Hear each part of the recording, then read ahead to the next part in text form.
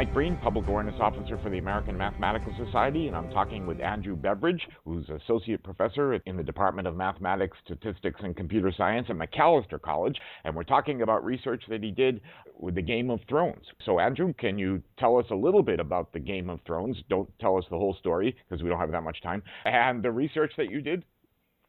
Sure. So Game of Thrones is this epic fantasy saga from George R.R. Martin, and it's a big show on TV right now on HBO. And the gist of it is there's these noble houses. Things start off at a time of peace, but then the king dies, and it sort of throws the whole continent into upheaval about who should be the next heir.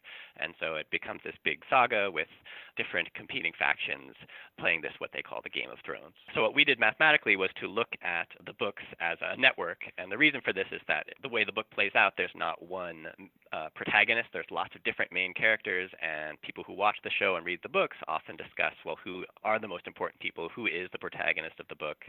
And this seemed like a perfect opportunity to use network science, which looks at these complicated webs of interactions and then uses the structure of all those interactions to figure out the different roles that people are playing. And you can identify certain people as being important in different ways, either by being connected to lots of important people or maybe being brokers of information because they're nicely placed in the network. When you think of standard books, or like think of the Lord of the Rings, you say, well, that person's the hero. That's Frodo. He's the hero. He's the protagonist. But it's not so easy with Game of Thrones. Yeah, absolutely. Yeah, there's sort of Frodo, and then there's Strider also. Aragorn is sort of another big one, but it's basically between the two of them. But it really is Frodo's book. And yeah, Game of Thrones, it's not clear whose book it is. You start off thinking it's about Ned Stark in the original book, and then he has an untimely demise, and that really throws everything out the window. Yeah, so we almost have to wonder about putting spoiler alerts on our Math Moment podcast, because some people might still be catching up. We don't know. And now you mentioned we. So was this research you did with a student at Macalester? That's right. So my student, Jay Sean, came to me actually proposing this project in, I guess it was fall 2013.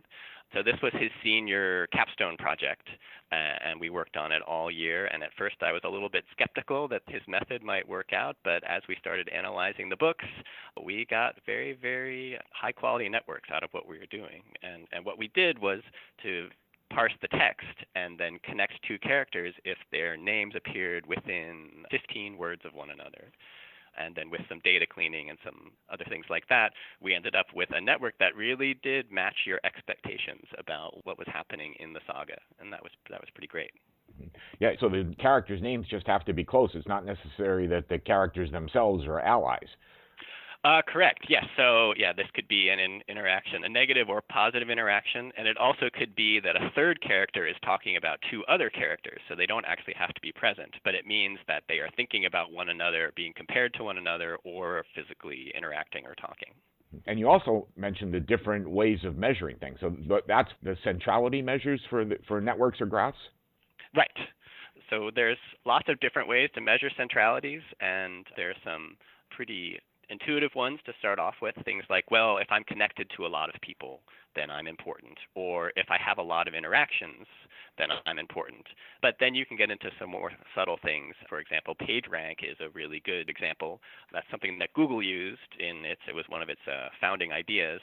And the idea is that the network itself tells you who's important, that you'll have nodes that are connected to other important nodes, and then you create this feedback loop, and then you get a more subtle and interesting way to measure whether somebody's important. And then another measure that comes out of sociology is this idea of betweenness. And so that means that you're on a lot of short paths between two people. So you can think about these folks as being connectors or as brokers of information, that if information has to travel through the network, this is the person that you have to go through. And that actually gives you power by being a middleman. And with all those measures, one character seemed to stand out. Correct, yeah. So in our original analysis, Tyrion popped as the top choice in 5 out of 6 of these measures. And so if one was looking to crown a protagonist, then Tyrion won that contest. And he does seem to have a lot of fans. Oh, absolutely. And I remember when I started off reading the books, and I wasn't sure I was supposed to like him originally, and when I was reading the first book, and then as it kept going on, I think I am supposed to like this guy because he's got a lot of flaws, but he also has the most modern perspective of a character in the book. He's very intelligent, but also, yeah, not quite of that world in a way, which is why people like him so much. That's Andrew Beveridge of Macalester College, and in part two, Andrew will talk about his future research, other applications of network theory, and a velvet air dish painting that he has.